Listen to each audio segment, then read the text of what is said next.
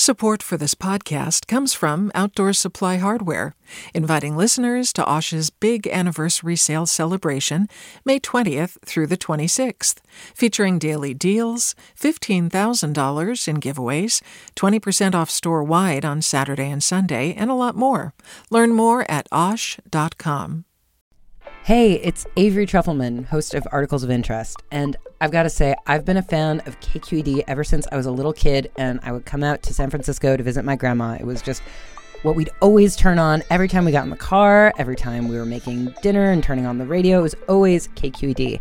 And then over the years, I've become a massive fan of KQED podcasts because this is local reporting at its best. These are answers to questions you've always wanted to know, interviews with exciting, unusual voices, necessary journalism, all told with love and care and artistry. And did you know that a majority of KQED's funding actually comes from members? It's just people like you and me supporting the programs they love, while also getting access to cool events, behind-the-scenes footage, and so much more. If you want to sign up and be a part of this amazing community, visit donate.kqed.org/podcasts to become a member today. That's podcasts with an S.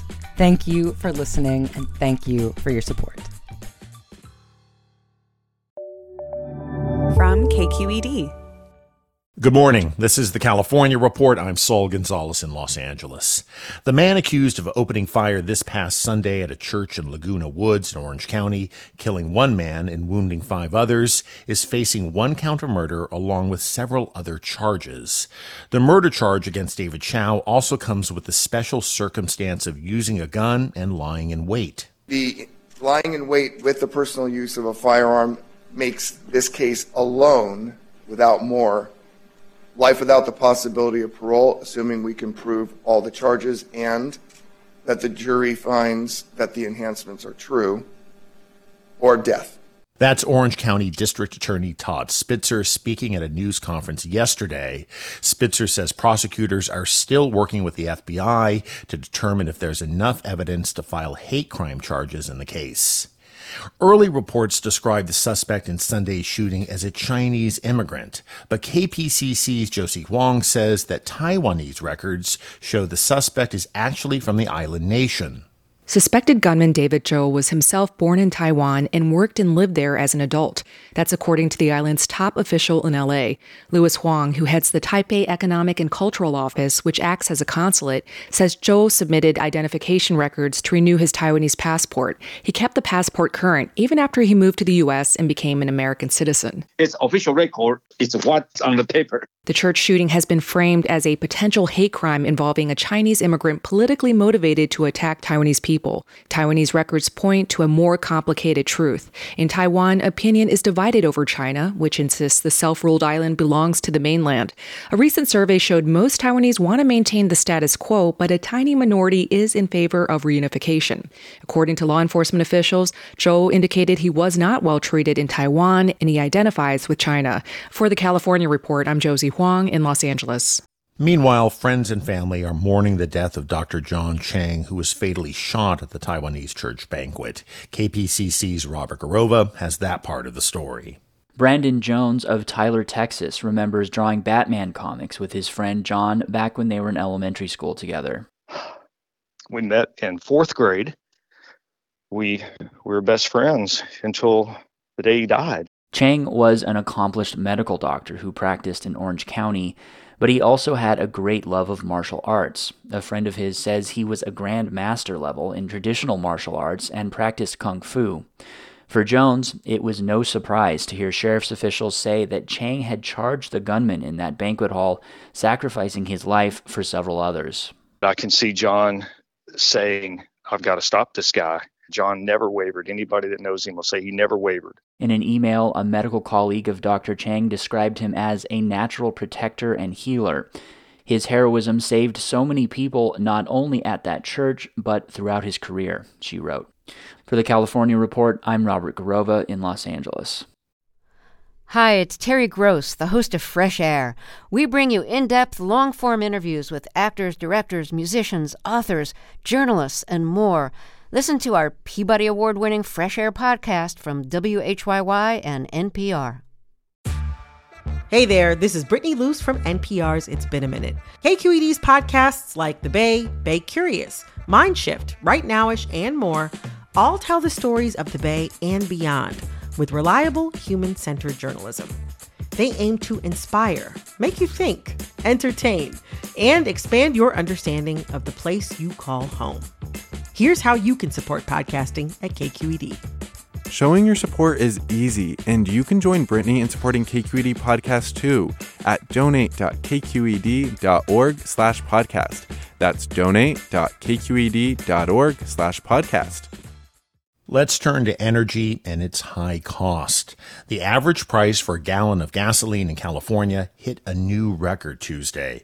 KQED's Nina Thorson has more. According to AAA, that statewide average is now $6.02 a gallon. It's highest in Humboldt County, $6.39. The cheapest fill-up is in Tuolumne County, where it's just $5.71. L.A. checks in at $6.06, San Jose at $6.12, and San Francisco at $6.24. The national average gas price is also at a record high, $4.48 a gallon, rising more than 27% since Russia invaded Ukraine. Governor Gavin Newsom's proposed budget includes a $400 refund for car owners to help make up for the jump in fuel prices. But that's not a done deal.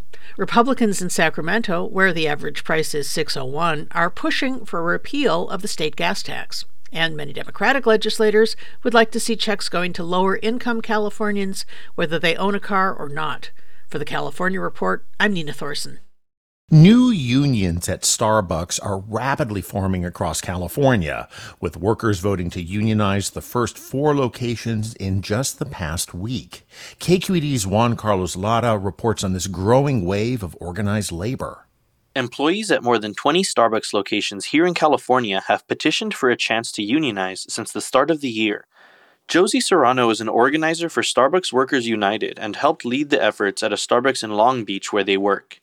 Serrano said they and their coworkers were spurred by the success of Starbucks workers in Buffalo, New York last year, who founded the new national union. I really do think that this movement's only going to grow when more partners can see that we're all working together and we're only growing and growing. And all of these union elections, we're winning on such a big majority now that we're unstoppable. Many of the workers who have joined Starbucks unions are not anti-Starbucks, they're pro-union. That's UC labor expert Harley Shaken. They want to have a voice. They're seeing very demanding working conditions, uncertainty with the pandemic still with us, and just a desire to have a say in what they do. Shaken says the 4 unionized locations are clearly the start of a trend, but workers still face a major hurdle ahead of them. What's critical is that first contract. And many employers who have fought hard against unions, when they lose a vote to the union, often sabotage that first contract. A Starbucks spokesperson said in a statement that they are listening and learning, but believe they work best with employees without a union in the middle.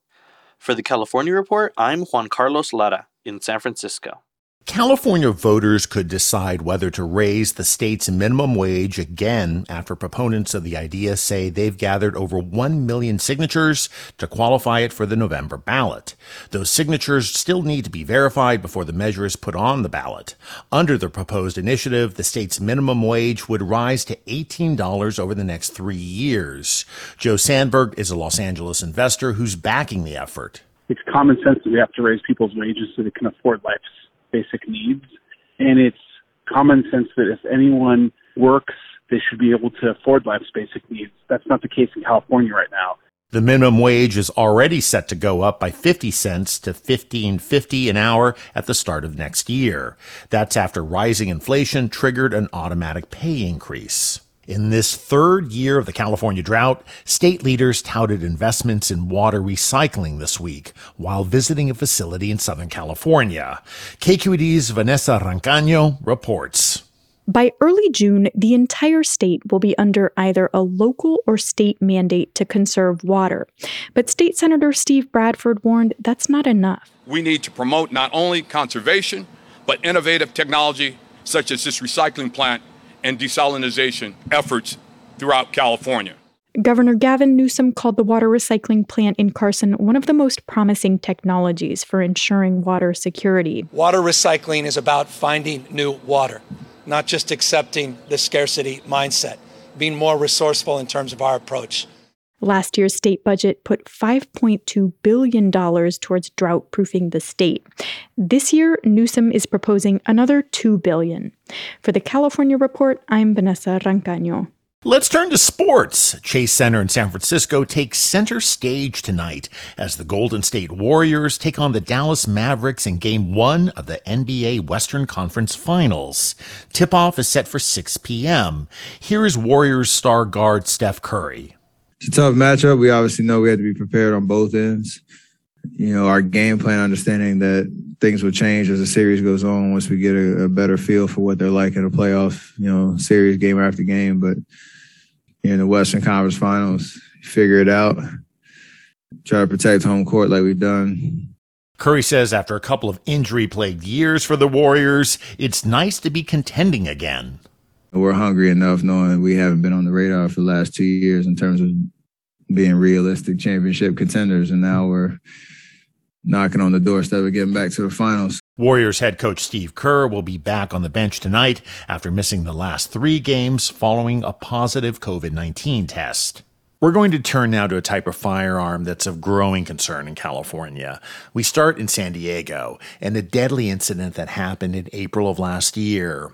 Here's coverage from ABC affiliate KGTV. We want to take you back to the breaking news from overnight. Deadly shooting spree in the Gaslamp Quarter. A gunman going block by block downtown, opening fire on bystanders. A suspect is in custody this morning. One person was killed and 4 wounded in that mass shooting. The suspect, Travis Areste, who will soon stand trial, is accused of using a home-assembled firearm without a serial number in his rampage. It's called a ghost gun. Despite the state's tough firearm laws, ghost guns have become increasingly linked to crime in California, say law enforcement officials. Over half of our investigations involve a ghost gun in some manner. That's Stephen Galloway, Assistant Special Agent in charge of the LA Field Office of the Bureau of Alcohol, Tobacco, and Firearms. Galloway explained to the California Report just why ghost guns used in crimes are so difficult to investigate versus factory-made guns. So a standard firearm that goes to a manufacturer such as Glock or Smith & Wesson will have a serial number and markings that allow us to identify the history of that firearm. When I say history, we can go back to when that firearm was manufactured, when it went to the licensed dealer, and then when it was ultimately sold to the first purchaser. That provides us with a crucial piece of evidence, especially when we're talking about a homicide. With the ghost gun, we don't have that, right? And absent that serial number, we would have nowhere to start. And along with being difficult to trace, ghost gun components, which are sold legally most places in the U.S., are pretty easy to assemble into fully functioning weapons. Just go to YouTube and you'll find plenty of step-by-step DIY tutorials. Grab a little flathead, hold up the spring, stick the mag release in there, and they'll click in. Simple. Look at that, fellas. And when it comes to ghost guns that are seized by California law enforcement, one manufacturer comes up again and again, Nevada-based Polymer 80 or Poly 80. Assembled Poly 80 guns have been used in such incidents as the shooting and wounding of 2 LA County Sheriff deputies in Compton in September of 2020. Those deputies are suing the company for negligence and marketing the firearms in California. The LAPD says that almost 90% of the ghost guns it seized are made from kits containing Poly 80 components. The ATF's Stephen Galloway says a kind of mystique has grown up around the company's products in the California gun world, including among suspects apprehended for murders and other crimes. Often, even when we discuss with individuals who are found with the ghost guns, you hear the term Poly 80. A lot of times the firearm is referred to as a Poly 80 ghost gun. Thank you for calling Polymer 80. If you know the extension of the person you wish to speak to, please dial it now. We reached out to Polymer 80 multiple times for an interview, but received no response. Meanwhile, federal, state, and local governments are trying to tackle the proliferation of ghost guns from Polymer 80 and other manufacturers. President Biden has unveiled proposals to require people buying ghost gun components to pass a background check and require that the weapons come with traceable serial numbers. California's Attorney General Rob Bonta has joined a lawsuit filed by California cities against ghost gun manufacturers. Meanwhile, last week, San Jose became the latest California city to ban the possession and sale of ghost guns. It joined San Francisco, Oakland, Los Angeles, and San Diego, which passed its ban in the wake of that downtown mass shooting last year. Marnie Van Wilpert is a San Diego City Council member who authored the ghost gun ban. The goal of this ordinance is to prohibit these unserialized parts from even entering the city of San Diego at all. Earlier this month, San Diego marked the first conviction of a person in violation of the city's ghost gun ban. Meanwhile, gun rights activists say such prohibitions on home-assembled weapons will be ineffective. They argue if people really want to make a ghost gun, they'll find a way, no matter what the restrictions. And that is the California Report for Wednesday, May 18th. We're a production of KQED Public Radio. I'm Saul Gonzalez. Thanks so much for listening, and have a good day. Support for the California Report comes from the Wesley Foundation, investing in California's underserved youth. The California Healthcare Foundation, working to build a more effective, compassionate, and just healthcare system. On the web at chcf.org/health-equity. And Eric and Wendy Schmidt through the Schmidt Family Foundation, working together to create a just world where all people have access to renewable energy, clean air and water, and healthy food. On the web at theschmidt.org. Hi, I'm Sasha Coca, host of the California Report magazine. Every week, we bring you stories about what connects us in the giant, diverse Golden State. Because what happens in California changes the world. I love this place. We were once seen as like the place to be, California. The land of milk and honey. That's where you go to Sunshine State, but we just have challenges right now. KQED's California Report magazine. New episodes drop every Friday, wherever you get your podcasts. Hi there, I'm Rand Abdel Fattah from Throughline. If you're listening to this podcast, you know that KQED produces exceptional storytelling that keeps you informed, inspired, and entertained. Their podcasts cover issues from your neighborhood to the entire country and everything in between. Support this work today. You can help us continue to bring quality podcasts to your ears. Just head to donate.kqed.org/podcast. That's donate.kqed.org/podcast. Do you love learning about the San Francisco Bay Area? Its history, its people, its unique blend of cultures? Then you should check out the Bay Curious book. I'm Katrina Schwartz, editor and producer on the Bay Curious podcast, and I'm here to let you know that for the month of May, we've worked out a sweet deal for KQED podcast listeners.